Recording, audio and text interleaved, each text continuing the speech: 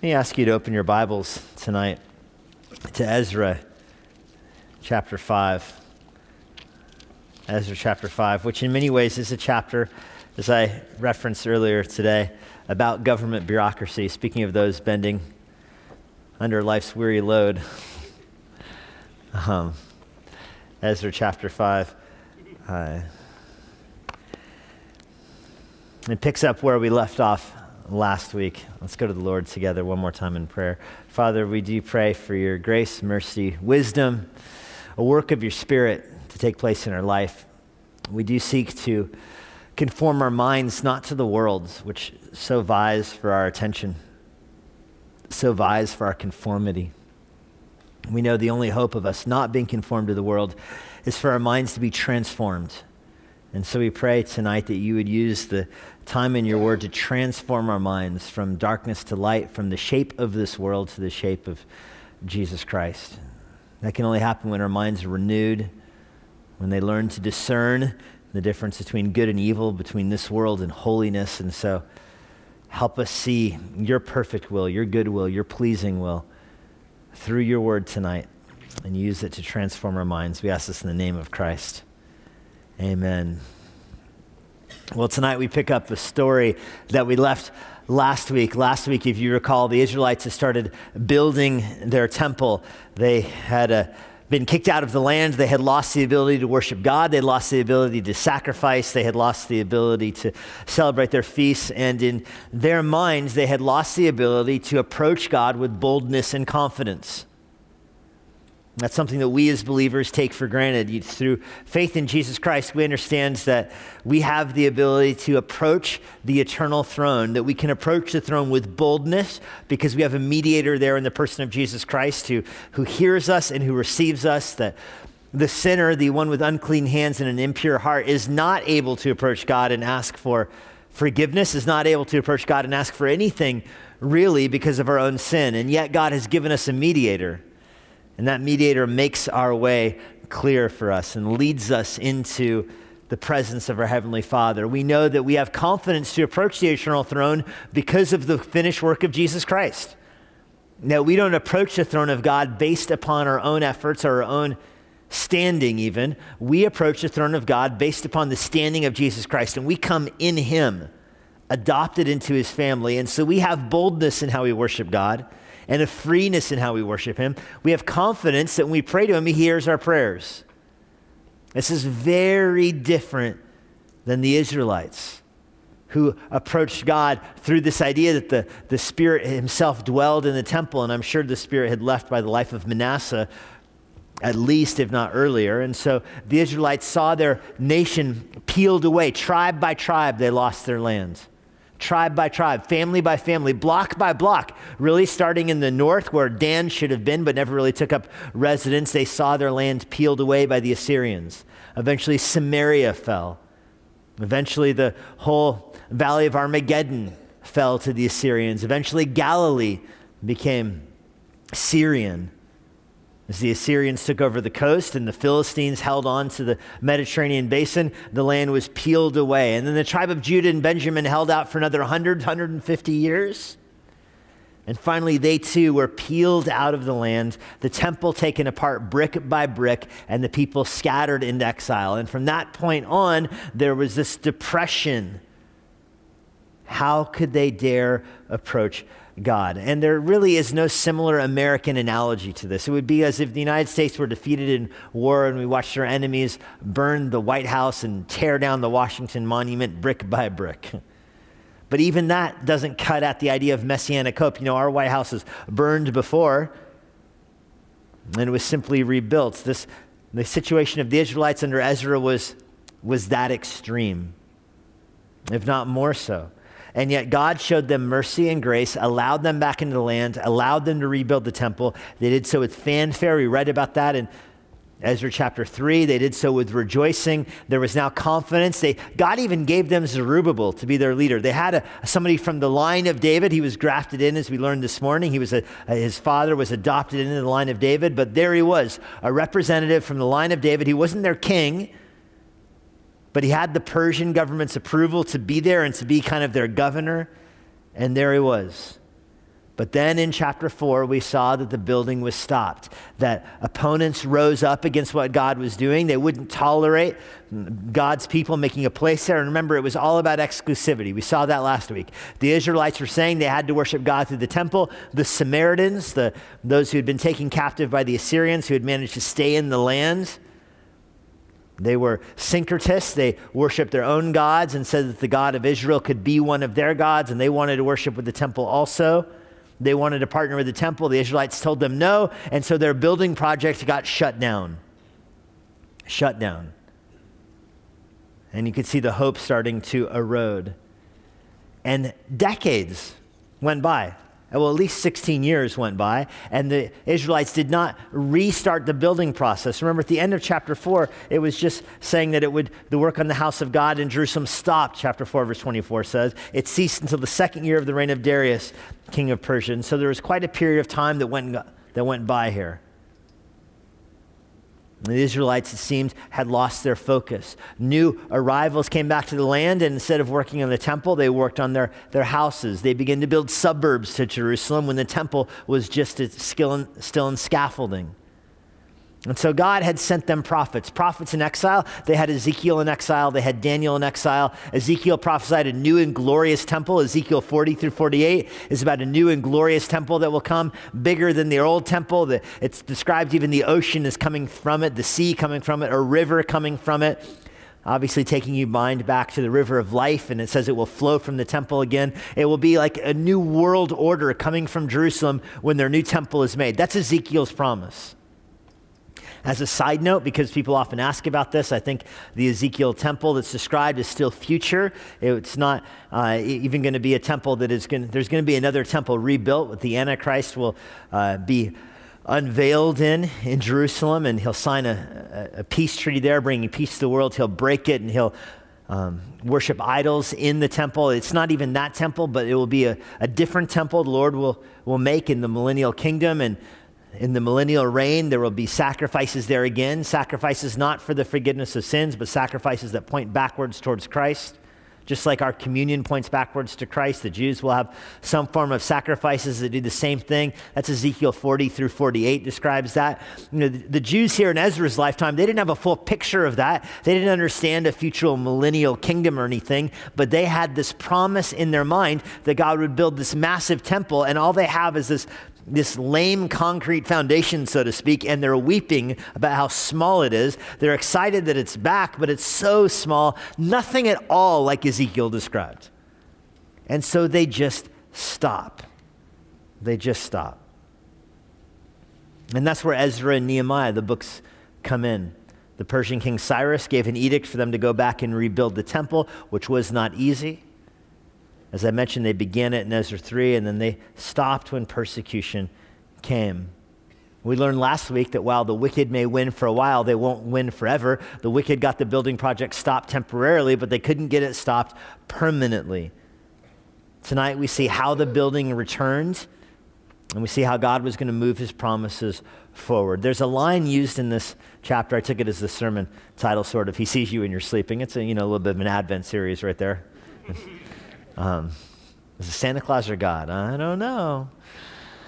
But there's this line in Ezra chapter 5 that the eye of their God, look at Ezra 5, verse 5, the eye of their God was on the elders and the Jews. And that's just a wonderful promise right there. The eye of their God was on them. If I got to title Bible books, I wouldn't have titled this as Ezra. Ezra's not even here yet. We're not going to see him until chapter 7. The book is named after him, but he doesn't step in for another few chapters. And yet this is, if I was in charge of giving this book of a title, I would choose this title, The Eye of the Lord. This is a book about how God's eye is on his people at all times, even when they have stopped working, even when 16 years have gone by, with no evidence of obedience in his people's life, just apathy. God's eye is still on them. And God is going to minister to his people in 4 different ways. And that'll be our outline tonight. You have it in your little booklet, but I'll put it on the screen for you as well. 4 ways in which Yahweh keeps watch on his people. 4 ways in which you see the eye of the Lord in your life. God's covenant-keeping eye is on his people, and you see 4 different very practical manifestations of it tonight in this passage. The first way God keeps watch on his people is through his prophets. through his prophets. Look at chapter 5, verse 1. The prophets Haggai and Zechariah, the son of Iddo, prophesied to the Jews who were in Judah and Jerusalem in the name of the God of Israel who is over them. God sent his people two prophets, and these prophets stand out because they had not had prophets in a long time. They had not, and the prophets Daniel, is he even a prophet, or is he one of the history books? The Jews are divided on that. But God had not sent them a real, authentic prophet in a while, and here, interstage, right, comes two together, Haggai and Zechariah. God sends both of them to restart the building process. There's a huge break between verses 1 and verse 2. In verse 2, then Zerubbabel, the son of Shealtiel, and Jeshua, the son of Jozadak, rose and began to rebuild the house of God that was in Jerusalem. There's a huge break there. The end of verse 2 tells you why there was a break. The prophets of God were with them, supporting them. It took several years for what happened in verse 1 to impact what happened in verse 2. It took several years for the prophets to light a fire under the people's feet, so to speak. Those two prophets, if you're familiar with them, they're contemporaneous with each other. They preached together, very, very different. Zechariah was younger, Haggai was older. Haggai likely had seen the first temple that was destroyed. He was in his 80s. Haggai preached over a period of 4 months. He preached from one holiday to another. You know exactly when he was preaching. He dates his book, Haggai chapter 1 and Haggai chapter 2, 4 months apart. That's it. That's all we know about him, is that preaching right there, and then what you see here in Ezra chapter 5. Haggai was very practical, very confrontational. Zechariah, on the other hand, preached for a long time. He had longer sermons, more my style, I think, Zechariah. He had profound imagery. Somebody told me that recently they thought the book of Revelation was the hardest book in the Bible to interpret, and my response to that was, no way. The book of Revelation is easy to interpret if you've already gone through the book of Zechariah. Zechariah is where the action, everything that's difficult in the book of Revelation is coming from the prophet Zechariah. If you're stumbling over the 4 horsemen in the book of Revelation, and you're like, oh, what are these going on? What do these represent? Well, just stop for a little bit and think, have I seen these people before? Yes, Zechariah. Go back to Zechariah. Now, Zechariah is tough to interpret. I'll grant you that. You need the MacArthur Study Bible or something to help you out. Zechariah is a harder book to interpret. Zechariah is this grandiose language, and it is a prophecy for all time. From that moment forward, all the way through the kingdom, all the way about the coming Savior he covers. He covers the final conversion of Israel, the final rebellion of the Antichrist. He has all of that in there. It's the book of Revelation condensed down. Whereas Haggai, much more direct. And you can remember it this way. Zechariah, lofty and prophetic, and Haggai is more like, hey, guy. It's a seminary joke, I'm sorry, I thought it would work here. Steve Hawley is giving me the look, I'm fired. But Haggai is very direct and in your face.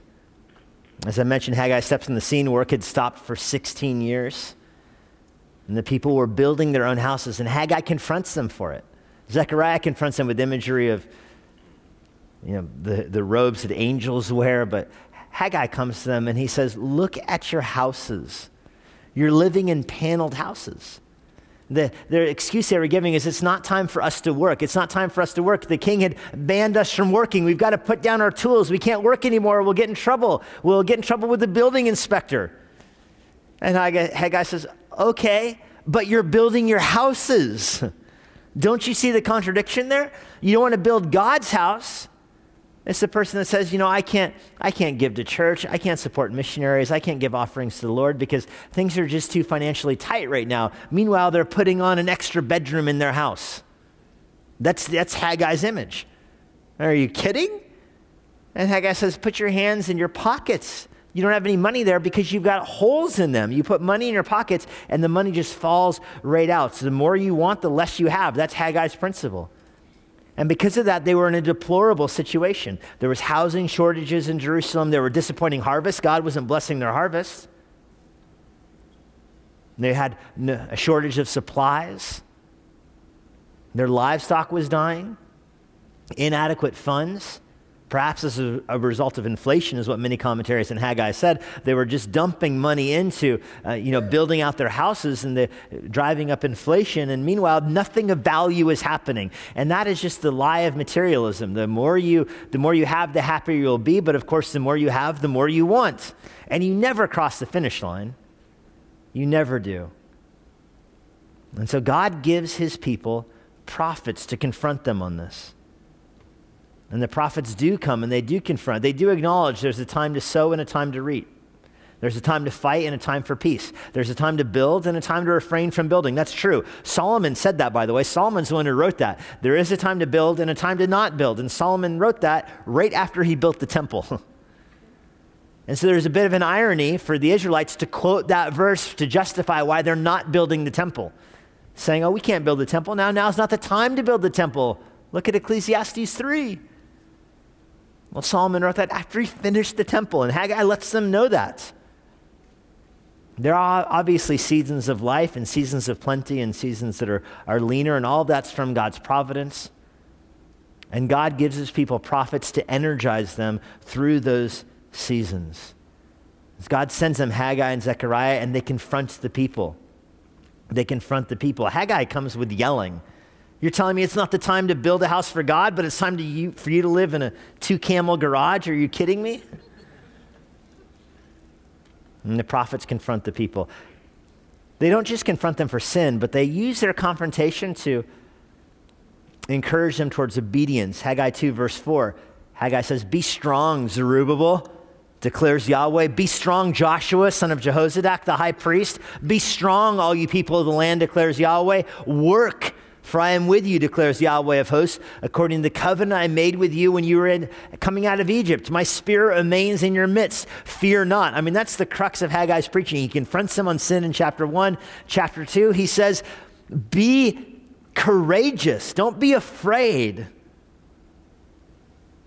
And I hope you see how God encourages his people through sending them prophets in the Old Testament. And the New Testament, this is the role of preaching. And I know that I am preaching not to the actual choir, to the Sunday night choir. You are those that come back on Sunday nights because you love worshiping with God's people and you want to hear the word of the Lord preached, and so you understand this. But I hope from this you just take a little reason why you like hearing the Bible preached. You like it because that is one of the ways God energizes you. God confronts sin in your life, but he also energizes you through it. And I hope you come away from hearing the word preached with this idea that you should not be timid. You should not be kind of mamby-pamby in the world. There's no room for half-hearted Christians. And the word of God, no matter what chapter it is, Ezra 5 or wherever, should inspire you to be strong and courageous because you know the Lord is watching out for you. Haggai 2 verse 5 applies to you as well. My spirit remains in your midst. Fear not. Fear not. So one way God works through his people is through sending them prophets, or in the New Testament time, pastors who teach the word of the Lord. And that's a main theme in Ezra. We're going to see again in chapter 7 when Ezra himself shows up and he devotes himself to preaching and teaching. Ezra 7 verse 10, Ezra sets his heart to study the law of Yahweh, to do it and to teach his statutes and rules in Israel. That's going to be a pattern that is repeated in the New Testament, that God sends prophets who study the word of God, who preach it, and then the people apply it. Big difference between Ezra and the earlier prophets, between Haggai and Zechariah. Even in Ezra, Haggai and Zechariah are giving new revelation, whereas Ezra is taking revelation, studying it, and preaching it. And that becomes our model in the New Testament as well. This is why it's so misplaced in the New Testament era for people to call themselves prophets and say, oh, I'm a prophet, I have new revelation. No, that was of an earlier time. The way God inspires people today is not through new revelation, but through people like Ezra who preach and teach old revelation. Well, one way God ministers to his people is through prophets. The second way is through punishment. The prophets of God were supporting them, but then persecution rises up. At the same time, verse 3, Tetzenaiah, the governor of the province of beyond the river, remember that's just the fancy name, and beyond the river doesn't sound like a good name for a state, but maybe in Aramaic it flowed better, I don't know. We have similar states like that. North Carolina, like I said, it's Carolina, the north one of the two. It's to a non-English speaker, it's a weird name for a place, but we just roll with it. Beyond the river is like that. It's the state that's on the other side of the Euphrates River.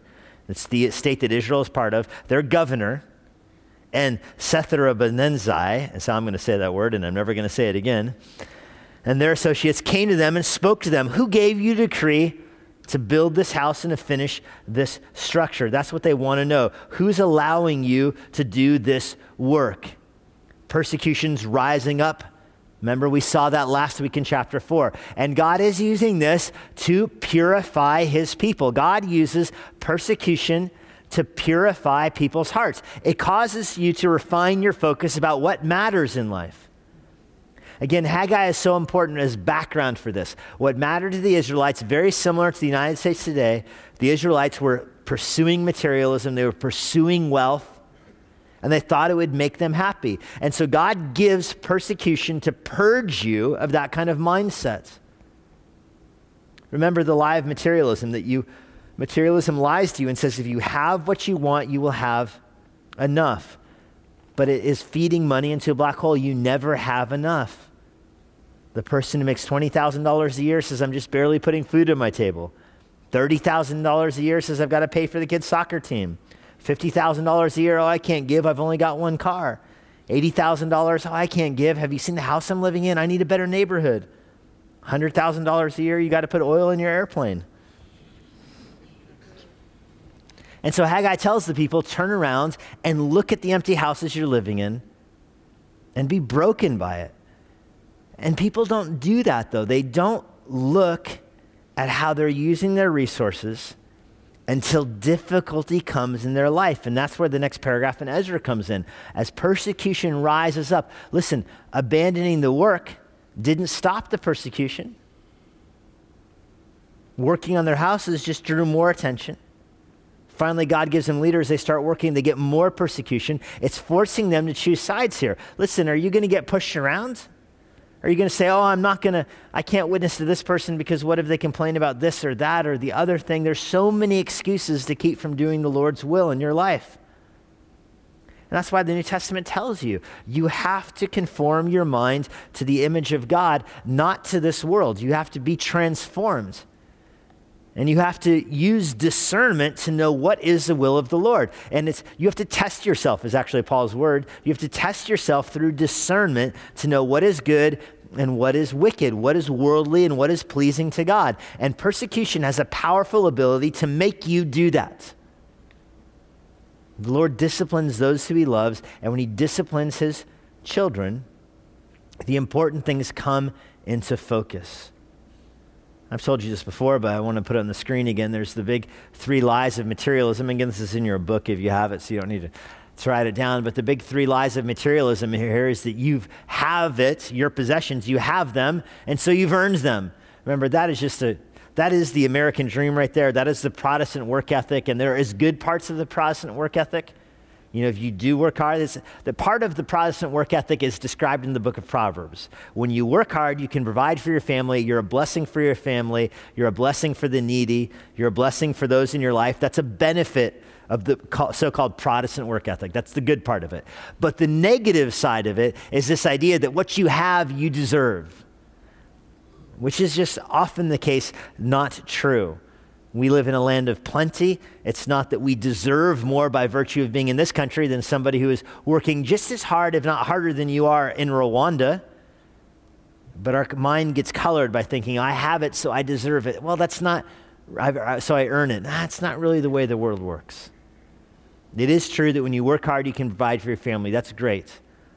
But just notice the seed of the lie in there, that it's about what you have earned, which is about what you deserve. And notice where that feeds. If you think that you earned it and you deserve it, therefore you can do whatever you want to with it. Well, not really. Because remember, the Bible says that you are a steward, that everything you have is not really yours. Whereas materialism teaches that if you get enough, that's the key to happiness. And so God uses persecution, he uses punishment to purge his people of that mindset. As Haggai says, Haggai just confronts them and says, consider your ways. Consider how you're living your life. And that's often effective. Well, the third way God keeps watch on his people is through providence.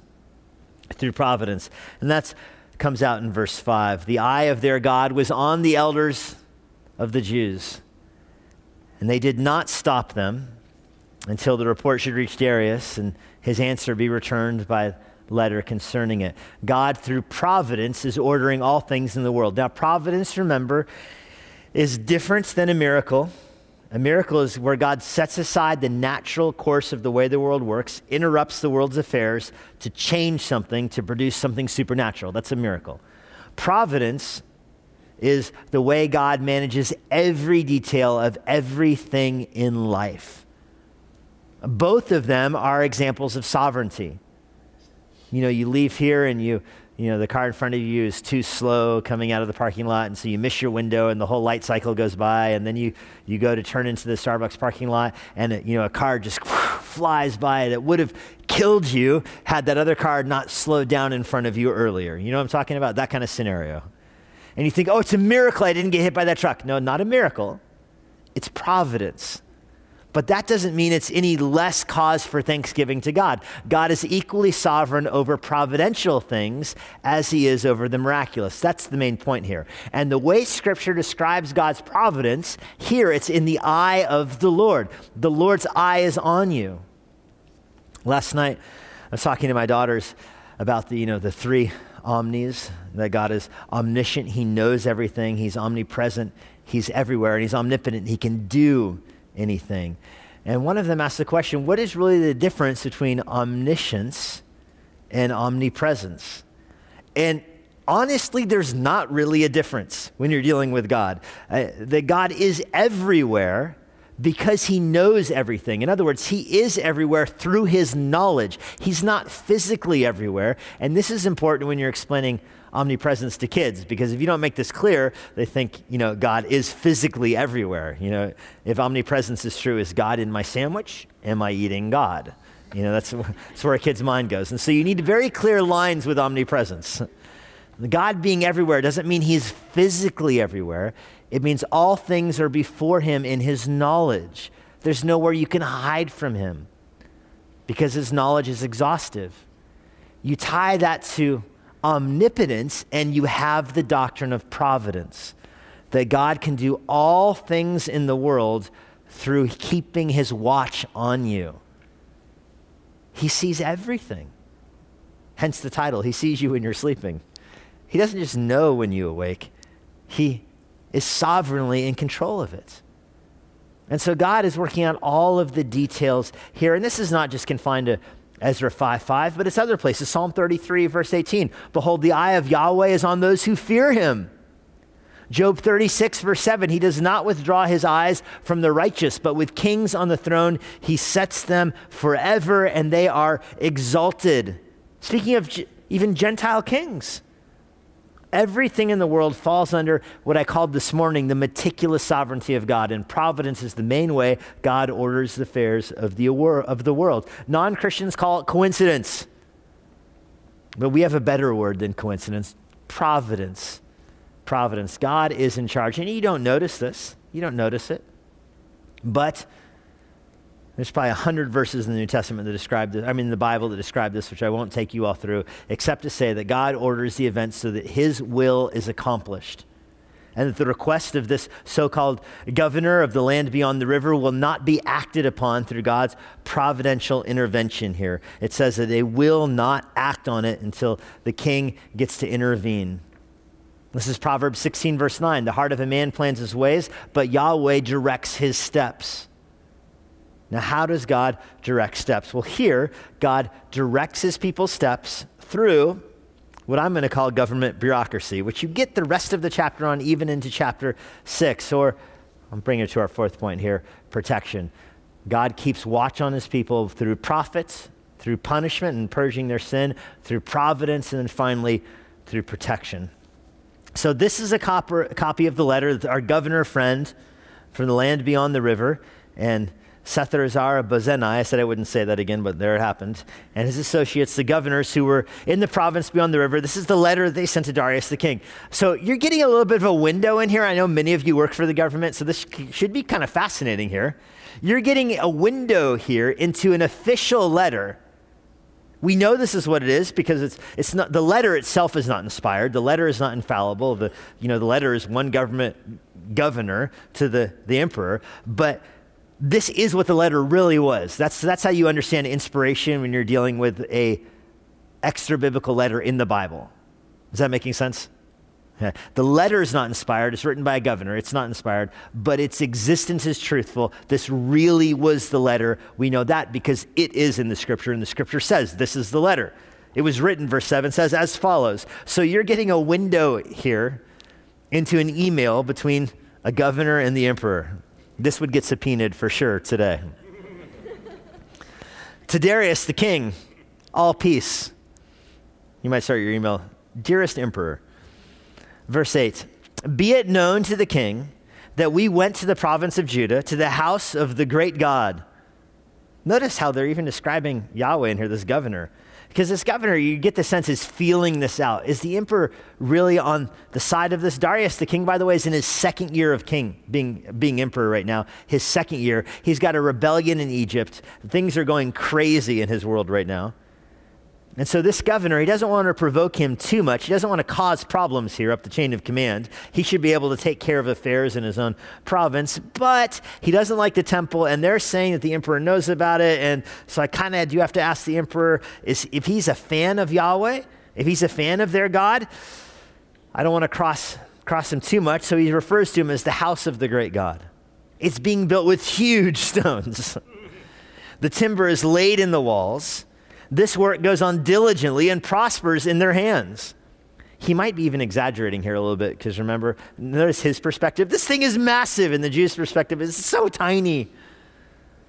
Verse 9, then we asked those elders and we spoke to them thus, who gave you the decree to build this house and to finish this structure? We also asked them for their names, for your information, that we might write down the names of their leaders. Well, that's ominous, isn't it? You know, the governor says, hey, who's working on that building? And can you write down their names and socials for me? I'm just going to do a quick background check. I mean, that is persecution. Let me just Americanize it very much for you. That would be the equivalent of the government saying, we would like the names and social security numbers and all the information of everybody that gives to your church. No, well, that would be a problem. That would be a problem because we just want to make sure that those that work for, government agencies are part of churches that toe the right line socially. That would be a huge problem. That's what's happening here. I have a friend who works for Americans for Prosperity. They got sued in the state of California, and it went all the way to the Supreme Court. And the California Supreme Court ruled that they had to divulge the names of all of their donors. And the LA Times got a hold of some of them, started running them under stories about businesses that are opposed to same-sex marriage, and it was a huge deal. Finally, the whole company just pulled out of California. They don't allow any of their employees to live in the state of California anymore, which some of you might think, well, that's a blessing. What California meant for evil, they turned out for good. But that's what's happening here. We want the names of those building the building to let the emperor know. Yowzers. Look at how the Jews responded. This was their reply in verse 11. And maybe this is in the form of a forwarded email. We are the servants of the God of heaven and earth. That is a bold response. Remember, Jerusalem is up in the mountains in the middle of nowhere. Nobody accidentally goes through it. And they're talking to the emperor of the world's largest empire. And the Jews say, hey, we're serving the God of heaven and earth. We're rebuilding the house that was built many years ago with such a great king of Israel. He built it and he finished it. Again, those are fighting words to the emperor, that we're rebuilding a house that was built by a greater king. You can tell that this letter happened after the arrival of Haggai and Zechariah, because there's no way the Jews would have written this a few years before Haggai and Zechariah got there. Verse 12, but because our fathers had angered the God of heaven, he gave them into the hand of Nebuchadnezzar, king of Babylon, the Chaldean. Remember, the Babylonians have fallen now and are replaced by the Persians, who destroyed this house. Notice the shrewdness of the Jewish answer here. That yes, the house was destroyed by a Babylonian king. We don't even like them anymore. Verse 13, however, in the first year of Cyrus, the king of Babylon, Cyrus, the king, now talking about the Persian king, he made a decree that this house of God should be rebuilt. And the gold and silver vessels of the house of God, which Nebuchadnezzar had taken out of the temple that was in Jerusalem and brought into the temple of Babylon, these Cyrus the king took out of the temple of Babylon, and they were delivered to one whose name was Sheshbazzar, whom he had made the governor. We met him back in Ezra 1. And he said to him, take these vessels, go and put them in the temple that's in Jerusalem. Let the house of God be rebuilt on its site. Then the Sheshbazzar came and laid the foundation of the house of God that's in Jerusalem. And from that time until now, it has been building and it's not yet finished. Therefore, it seems good to the king. Let a search be made in the royal archives in Babylon to see whether a decree was issued by Cyrus the king for the rebuilding of this house of God and in Jerusalem. And let the king send his pleasure in this matter. Warmly, Zerubbabel. Whenever I read an email that signs off with warmly, I can tell the person's upset with me. Warmly. What did I do? Just marvel at the amazing confidence they have here. Our God is the God of heaven. Israel is a speck on the map of the Persian Empire. A tiny speck with 60,000, let's be generous now, another 40,000 people have immigrated and repopulation. Maybe they've got 120,000 people. It is a speck. And they have confidence to say, listen, this is bigger than you, Darius. It's bigger than you. Even the previous emperor, Cyrus, and there's an emperor between Cyrus and Darius, by the way. And we just skip right over him. He's going back. You know, in the United States, it would be the equivalent of, you know, some kind of executive decree has more credence to it if it's gone through a White House with two different parties. Like President Obama put this in action and President Trump has agreed, therefore it's legitimate, that kind of attitude. That's what they're doing here. Cyrus signed off on this.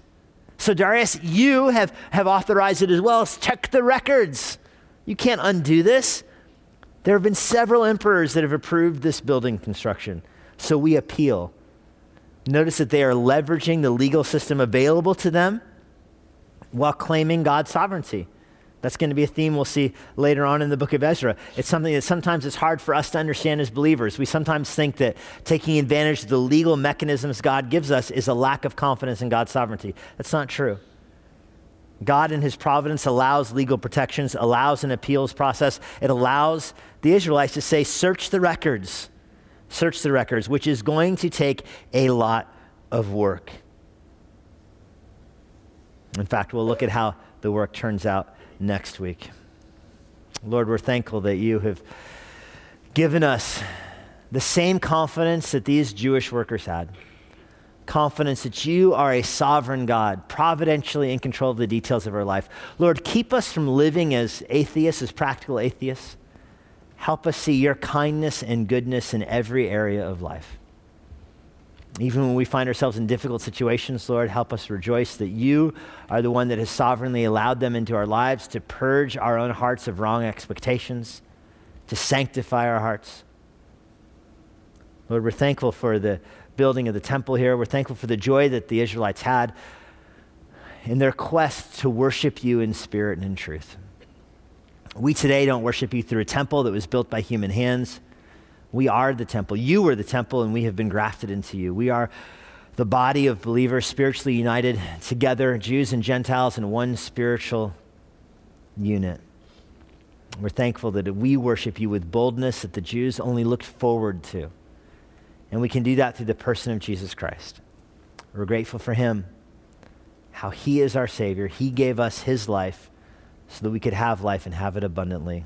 We give you thanks for this in Jesus' name. Amen.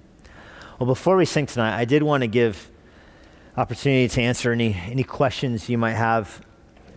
If you have any questions about Ezra so far, this would be a good time to ask them. But also about the genealogies that we looked at this morning, because I know that could be kind of confusing, and if I said anything that was weird, that would be a good time to ask. And if there's no questions, that's great too, but I wanted to give you a chance as we kind of wrapped up that series this morning. Michael. In a land of abundance, what are some good questions we can ask ourselves about work and earnings and how this That's a very practical question. The land of abundance, like the Lord has blessed us with, what are some questions that we can ask ourselves? You know, a big part of it is contentment. Are you content with what you have? Because contentment doesn't change with circumstances. If you're not content with little, you won't be content with more. And if you're not content with plenty, you're definitely not going to be content as it grows. And so I think the missing virtue with American consumerism is contentment. Really ask yourself, are you happy with what the Lord has given you? And then have a spirit of generosity to you. Generosity is a gift, a spiritual gift in the New Testament. And so try to cultivate that in your own life. Take a delight in giving to others that are in need, giving to others that don't have as much as you do. And when those become priorities in your life, they're passed on to your children if the Lord gives them to you. They just learn to grow up with that. And that is the difference between people that grow up with generosity and people that grow up with entitlement. You know, because if kids grow up in a house of plenty and abundance and their parents are not generous, they learn that very quickly too. So the Lord has blessed Emmanuel with families that are wealthy and families that are so generous and really do represent. I feel awkward ever talking about money at Emmanuel because, you know, the people at Emmanuel, the Lord has just blessed our church with people that are so kind and generous with how they live. They flee materialism even with plenty. Nevertheless, it is a theme of Scripture, so it presents itself. That's a great question, Michael. Thanks. Yeah. Yeah. Yeah. Yeah. It seems like David is counted twice. That it goes up to him because the fourth one breaks at the Babylonian exile. The third gap breaks at the Babylonian exile. So I was hoping nobody would actually do the math on that. But I had the answer ready. You're just the first one that is asked. So David counts twice. And, you know, David was exiled and did come back. He does have two different children in the line also. Thinking of an American analogy, the only one I can have is, you know, Grover Cleveland. When you when you were a middle school student, you had to number the presidents. Did you remember him twice? Yes. Did he count twice? Yes. Is he counted in the list? I haven't done the math. I don't actually know. But there's that kind of thing. And so David functions that way in the genealogy. Yeah, Brandon. About a month and a half ago, I was at work, and I remember there was like some voting day that was going on.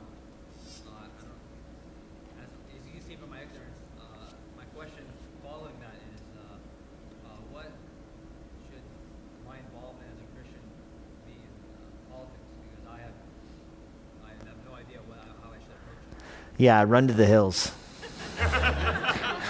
Where the land behind the hills, that's actually where you want to run. Brandon's question, for those that are watching, what should a Christian's involvement in politics be? You know, you want to be a voice for life. You want to use your vote to protect those who are oppressed and to protect the unborn, which is the main issue in our day. Everything else kind of flows out of that. Kind of living in the midst of a Holocaust and that. But I mean, your vote in many ways is so inconsequential in so many ways. I mean, I voted at that election. There were no Republicans on the ballot anywhere. In fact, the only Republican to be seen there was wearing all red, Make America Great Again regalia, smoking a cigar and heckling all the commies that were going to vote, according to him. It was quite a sight to behold at Holmes Middle School. It was quite the rodeo. I think the great danger for us is putting faith, as Jeremiah would say, in horses rather than in the Lord, and thinking that God's kingdom advances or falls based upon any election. The Lord is on his throne no matter who wins an election. The more hope you put in that, the more you get sidetracked by what is actually important, which is the advancement of the gospel. Nevertheless, voting is a stewardship, and so I mean, I would encourage you to vote. Use whatever little voice you have, but I would also encourage you to not make much of that, because it is so little.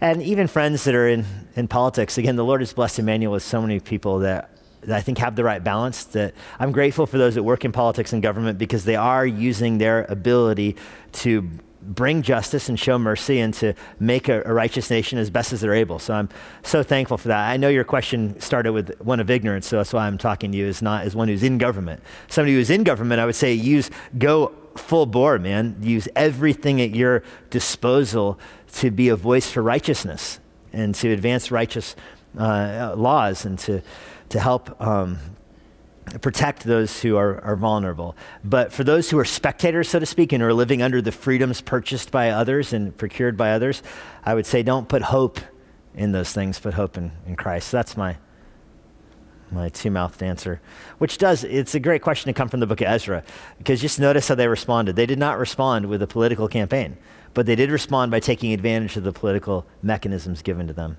All right, let me invite you all to stand, and let's close tonight by singing hymn number 5, All the Way My Savior Leads Me.